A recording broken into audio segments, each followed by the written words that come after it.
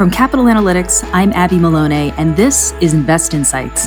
Every week, we bring you perspectives, business advice, and more from the leading executives, entrepreneurs, and investors who are building, diversifying, and leading the way in the country's fastest-growing metro markets. Real leaders, real insights, right now. I'm joined today by Bradley Jackson, the President and CEO of the Tennessee Chamber of Commerce and Industry. Thank you, Bradley, for being here today. It's great to be here. Thank you. Bradley, when we spoke to you for our annual publication, Invest Nashville, you mentioned how one of the most important factors for developing a strong workforce is a strong connection between higher education and industry. What are some innovative methods in which the Chamber is helping to strengthen this connection? And how is this apparent in initiatives like the Tennessee Promise program? Well, thanks for that question. I'll say one thing that we hear from employers, and about 92% of them note that workforce is their most pressing concern. So the Chamber, we've really doubled down on our efforts to enhance Tennessee's workforce. So a number of initiatives, you mentioned the Tennessee Promise program. The Chamber has been very supportive of that. In addition, more ways that business and industry can connect with K-12 and technical education institutions in the state. That's been a major initiative of the Chamber to open up those pathways. In addition, more CTE, more funding for CTE classes and career awareness and education as well, so that students can easily identify and know what in-demand careers are out there and really find a pathway toward those in Tennessee.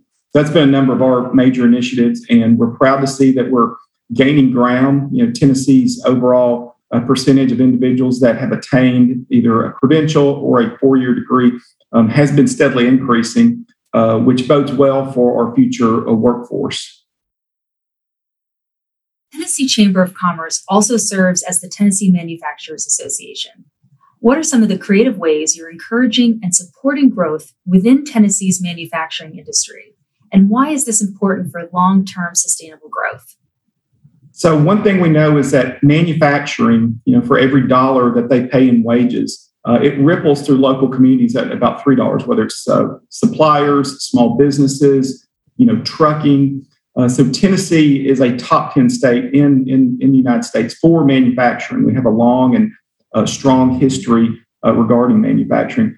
Some of the things that we hear is obviously enhancing workforce, but also, ramping up and embracing the role that automation and technology is going to take, the role that's going to take for manufacturers in Tennessee. So the Chamber has worked to establish and get funding for a Smart Factory Institute in Chattanooga, Tennessee. It's one of the first in the United States of America. So we really want to double down and make sure that Tennessee, not only remains a great manufacturing state, but also for the future, that we look ahead and think how to ensure a successful manufacturing. And remain really the number one state in the nation for automotive manufacturing. That's really some of our goals here in Tennessee.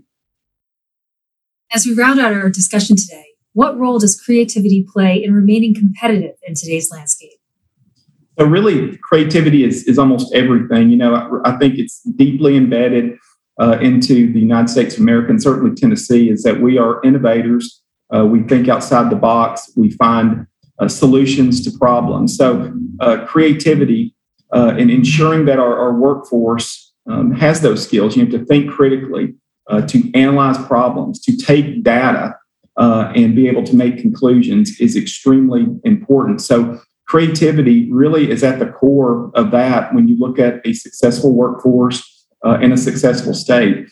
And we know, Tennessee, we are innovators here, whether it's in manufacturing, healthcare, even technology.